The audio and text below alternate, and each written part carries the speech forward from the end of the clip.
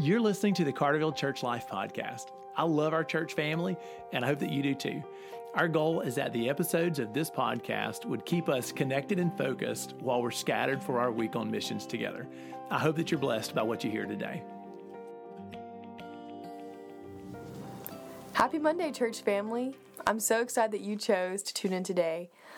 If you didn't notice, this past weekend we had D Now Weekend, which is short for Disciple Now Weekend. We had tons of college leaders, we had tons of students involved, and it was just a great weekend all around. This morning we have Kelly Napier with us. Hey, Kelly. Hey. One of my favorite things to say to Kelly is actually, "Hola, Kelly." Yes, hola. Because we went to Belize about 2 years ago now? I don't know, 2 summers ago now maybe. And all the boys in Belize would always say, "Hola, Kelly." Yes. So I love saying that to her. So Kelly, I'm happy you could join us today. Kelly was one of our leaders. She was a leader for 9th grade girls? Yes, 9th grade girls. 9th grade girls weekend, which is a good group of them. They are. How many did you guys have? We had 7. 7 9th grade girls. Yep. So you hung out with them this weekend. So Kelly, why don't you tell us, because I know not everyone probably knows what D-Now is, so can you unpack a little bit for us what D-Now Weekend is and what all it entails? Okay, so D-Now Weekend is for 7th through 12th grade youth. And I went to it my whole time here at Carterville. Mm-hmm. And it's basically like a little retreat thing, for lack of a better word. So it starts off Friday night. We'll all eat supper together, and then we'll all have a sermon together. And by all you mean like local churches? Yes, local churches like Petal Harvey. Yeah. Petal First. Yes, anybody like right here in Petal. And then after we eat supper, we'll have a sermon all together, and there'll be a band, and they sing. So that happens Friday night, Saturday morning, Saturday night, and then by Sunday morning, everyone is back at their home church.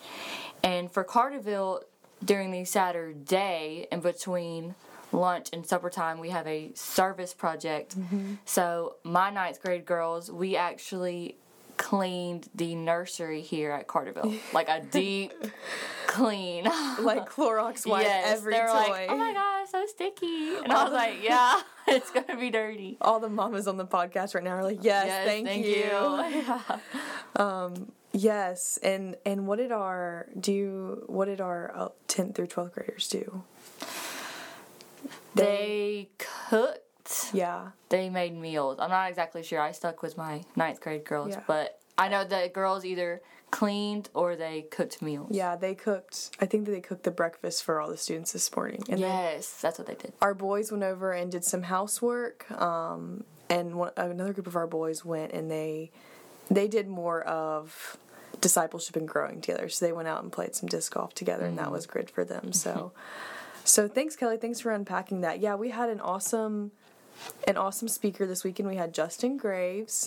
He is with FCA up at MC, and then we had a wonderful band based out of Atlanta called The Museum, and I was really impressed by them and impressed by their song choice and how they ministered to our students. So that was really, really encouraging for me to see.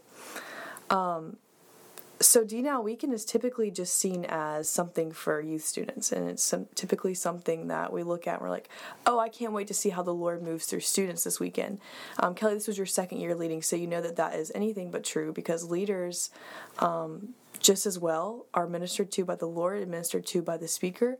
And I know the Lord worked in different ways in my life this weekend, but what was interesting to me is right before D-Now on Friday, you came up to me and you were talking to me just about some unfun things that were going on in your world. So what do you want to unpack that some for us? Yes. Okay, so we'll start off with the week prior to D-Now was not a fun week for me. I just had a lot of stuff going on with school, and life was just hitting really hard. And actually, as soon as we had like a little D-Now leader meeting before our students came, and I just saw Cassidy and I was like, I need to cry. So I just came up to her and I was like, she actually came up to me and said, I need to cry. Yeah, I was like, can I have a hug? hug. And then I just cried. Not like a bawl, because I didn't want anybody to really see me crying, but a few tears were shed, and I just needed a hug. I just needed someone to just be there for me in that moment, and Cassidy was definitely there.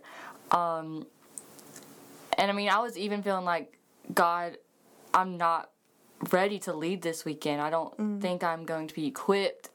You know, this weekend's just not it. Any other time, maybe, but right now it's just not it. And then, you know, I had some other people encourage me to just, Kelly, like, you're here for a reason. God equips you for what He has called you to do. So I decided to stay, and this weekend actually ended up being fabulous. I am so glad I did.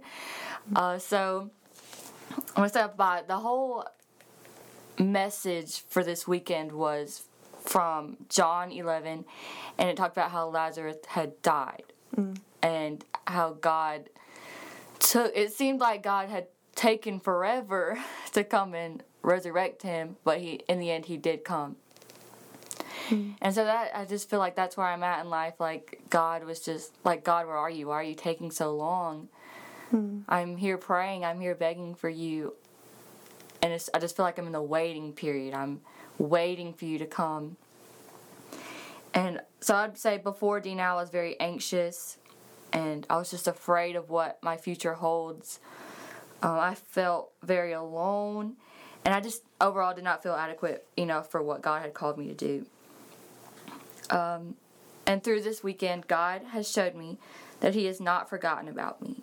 And that He has shown me that I need to lay all of my anxieties and my failures at His feet, and that He is listening. It might seem like my prayers are just going up and no one can hear them, but He is listening to me. He also showed me that the problem that I am in, my struggles, are not just going to go away by one prayer.